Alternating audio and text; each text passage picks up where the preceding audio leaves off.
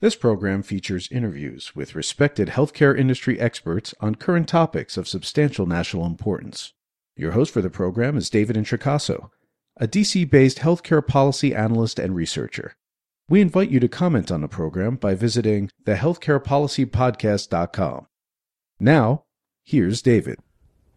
Welcome to the Healthcare Policy Podcast. Again, I'm the host, David Introcaso. During this podcast, we'll discuss oral health of older Americans and related federal insurance coverage. With me to discuss the topic is the Chief Economist and Vice President of the Health Policy Institute at the American Dental Association, Dr. Marko Vujicic. Welcome, Marko. Thank you, David. On background, the oral or dental health of American seniors is, in a word, poor. Poor oral health leads to an inability to eat a healthy diet, can lead to bodily infections, and can increase the risk of coronary heart disease and other serious health problems. While the CDC recommends annual oral dental health visits for seniors, particularly because of underlying chronic conditions and the oral health effects of medications, only 15% of Americans 65 years or older had a dental visit in 2013. Nearly 25% of older adults have not seen a dentist in 5 years. 1 in 4 seniors no longer have any of their natural teeth. Approximately 7 in 10 older Americans do not have any dental insurance, in part because only 9% of older adults retire with dental health benefits. Medicare does not cover routine oral dental health care, and it's estimated that Medicare actually covers less than 1% of seniors' dental health services. Lastly, concerning Medicare reform efforts, most ACOs, accountable care organizations, do not include dental health services, and among the CMS's over 50 demonstrations to improve Medicare delivery and payment, none address oral health for Medicare bennies. With me again to discuss seniors' oral health is Dr. Marko Vujicic. With that, Marko, let me start by asking you, what's your assessment of oral dental health among seniors or Medicare beneficiaries? So a big part of what we do at the Health Policy Institute, David, is we try to assemble the most reliable and most credible information on various aspects of the oral health care system, including oral health status, the level of unmet needs, insurance coverage, dental care utilization, the things you mentioned. So the good thing is we have some what I think are pretty informative data on what's happening within the 65 and older population. And let me just give you what I think are a couple of important statistics. So if you look at the most recent NHANES data, which covers oral health outcomes, the most recent data find that 1 out of 5 older Americans, 65 and older, have an unmet dental need in the form of untreated caries. That's 1 out of 5, which is a pretty high level. This, unfortunately, has been stable for several years. We're not seeing big declines, which is what we would like to see. So certainly there are unmet dental care needs and oral health needs among older Americans. Another different way of looking at this is, in the Health Policy Institute, we're soon going to come out with a pretty comprehensive analysis that looks state by state on maybe some of the more, let's say, lifestyle impacts of poor oral health. So you mentioned things like difficulty eating and chewing and speaking even for many. So we're getting some really good data on these types of outcomes in terms of how does oral affect the quality of your life. And I'll just give you a little bit of a teaser there. We found that 17% of older Americans report that their life in general is less satisfying because of the oral health issues they're dealing with. So in a nutshell, definitely this is a population that does have what I would say is too high of a level of unmet need. And unfortunately, we haven't seen such big progress the last few years, according to the most reliable government surveys. Okay, thank you. Let me ask next, what's your explanation of why the Medicare program still does not cover oral health care? So I come from a broader health policy career. I'm still fairly new to dentistry, and, being a dental consumer for most of my life, more than I've been a kind of dental health policy expert, I've asked that question myself a lot. And kind of looking at some of the history and the literature and talking to some of the leaders who know much more about this than me, I think a lot of this, the seeds of this, is when the Medicare program was launched and developed. For whatever reason, dental care was not part of that basket of essential health services that were covered under the program. Now, to be very frank, I think a lot of this has to do with inertia, the last 50 years now, and to some degree, I think a lack of innovation and people showing alternatives. With that said, I do want to highlight some important findings when it comes to utilization and financial barriers, because the thing I ask myself a lot is, what are the implications of not having dental care covered under Medicare? And I think it's important, before we go further, to kind of understand what are some of the issues seniors are facing. Now, we've talked about the unmet need. I now want to move into coverage and utilization and some important things we're finding.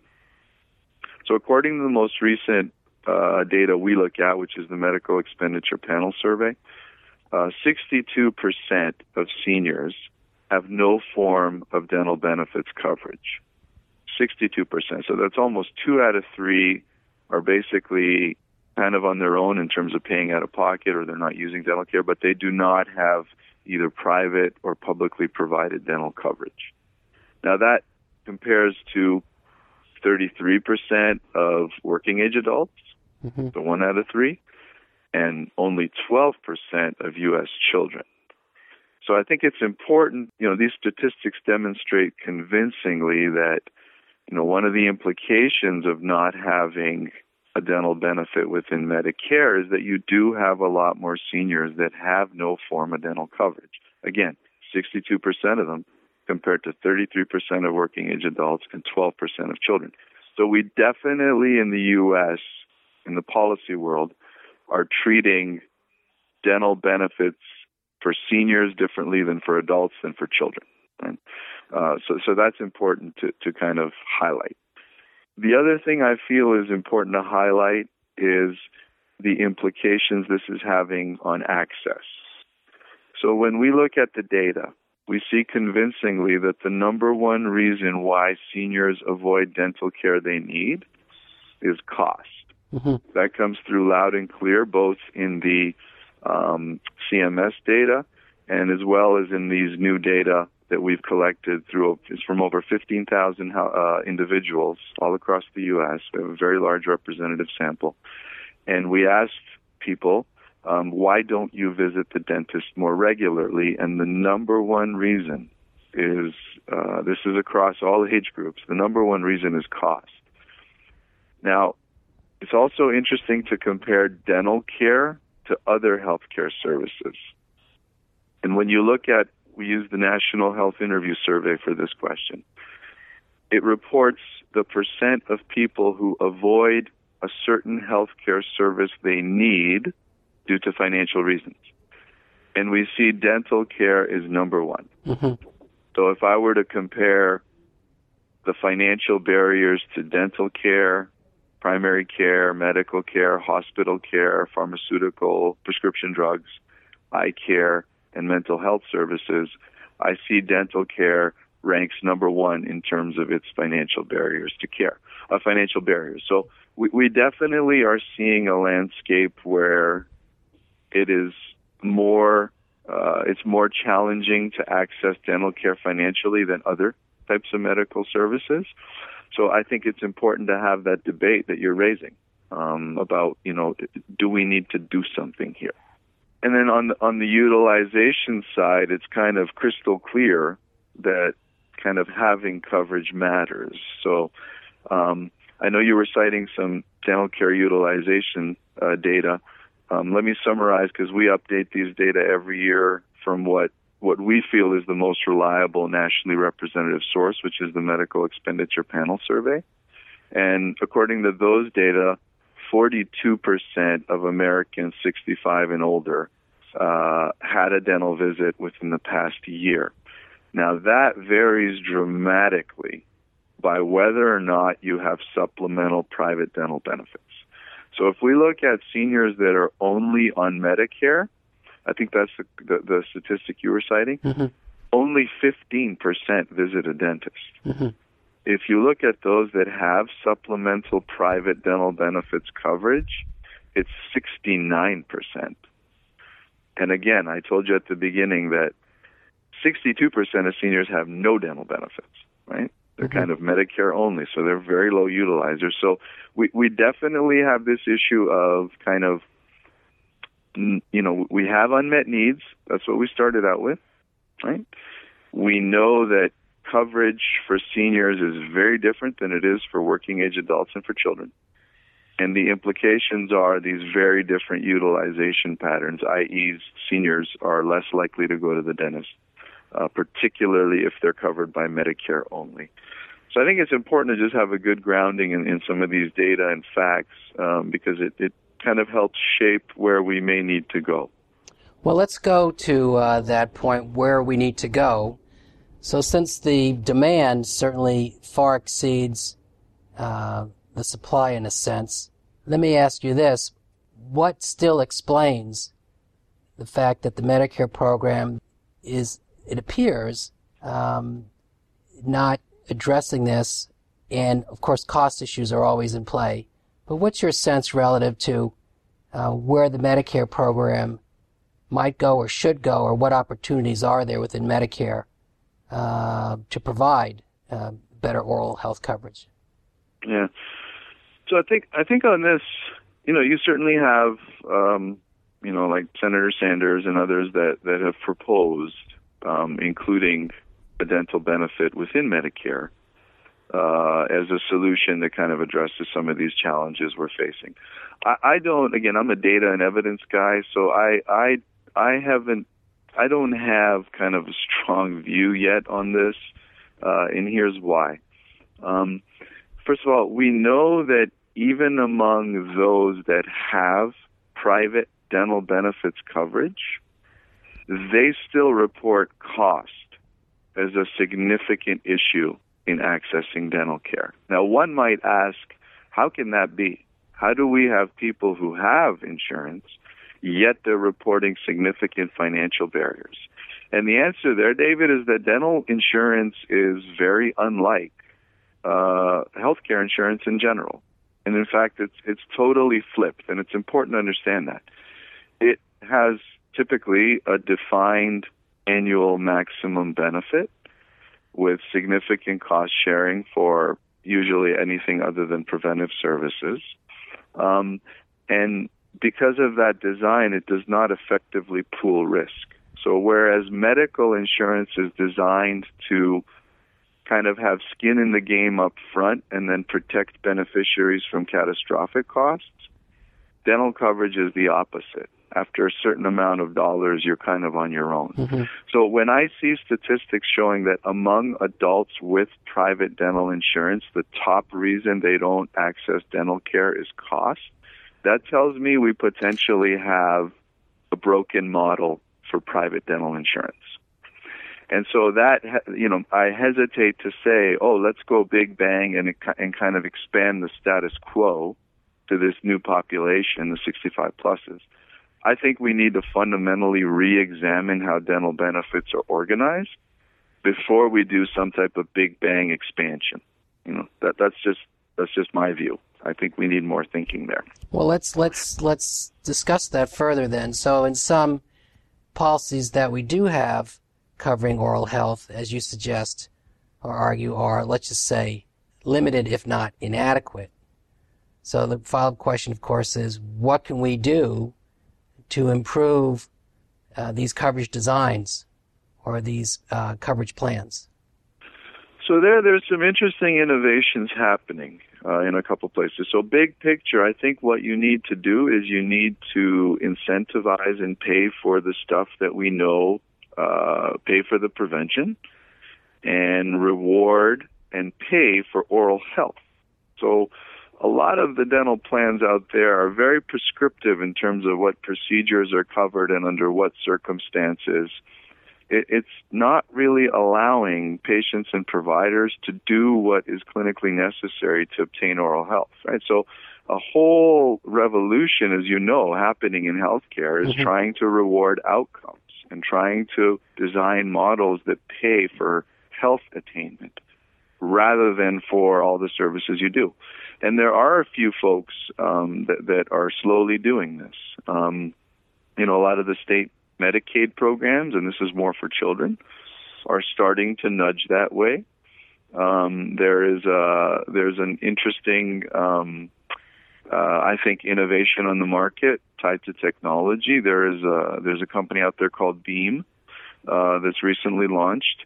They have a smart toothbrush that records data. In a sense, it allows people to monitor their preventive wellness behavior, and that behavior is actually tied back to the dental plan. So it's kind of like the better you brush and the more you adhere to the prevention protocols, you get some incentives in terms of lower premiums or enhanced benefits. So I think those are small nudges that are moving towards, let's maybe stop just paying for service X but not service Y and then service Z, towards let's design a policy that actually lets the providers do what's needed to improve oral health. Now, I don't expect that overnight. I think that is a big innovation. I think it requires, massive amounts of change in culture. It requires a lot of data, etc. But I want to return to why maybe we're not seeing as much interest specifically in the Medicare program with, let's say, big picture. Please, expanding yes. the benefit. And I think, you mentioned it. I definitely do feel the fiscal implications, right or wrong, are front and center in the debate. I think generally there's, I would say, big picture, little appetite to add benefits into the Medicare program unless they're fiscally neutral. That's just kind of my take from the thought leaders I kind of interact with. With that said, you mentioned something in the beginning of the program that I think is very important for listeners to understand, is there are many times where investments in oral health have a fiscal payoff outside of the mouth.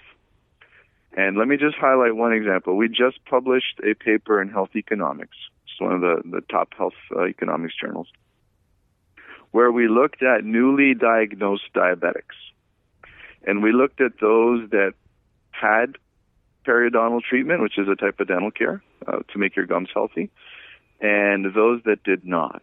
And we were able to show that the medical care costs are lower among those newly diagnosed diabetics who actually had dental care treatment. So I think this is important. This is demonstrating that if you invest on the dental care side, you actually have some fiscal savings on the medical care side. So I feel, my sense is that we need more of that type of research and evidence to say, well, maybe this isn't just kind of a cost. Maybe there are actual fiscal benefits to investments in oral health that accrue, outside of the mouth. But definitely, I do feel the fiscal situation is going to be an important potential constraint. And as I mentioned, I do feel we need to rethink how coverage is fundamentally designed so that it can actually enable purchasing of investments to drive oral health versus this kind of status quo models where there's a limited benefit and it's kind of designed in a way that I think is somewhat arcane. Well, per your last point, Marko, there is the sort of general view that quality can be, or quality performance can be cost neutral, as you suggested with your health economics findings. So with that, sadly, Marko, we're at our time boundary. So let me thank you for this brief discussion of a very important aspect of healthcare, oral health. And again, thank you for your comments. My pleasure. Thank you. You have just heard another edition of the Healthcare Policy Podcast hosted by David Intricasso. To comment on this program or others, to see information about upcoming interviews, to suggest a program topic, or to hear an archive program, please visit our website, thehealthcarepolicypodcast.com. Thank you for listening, and please listen again soon.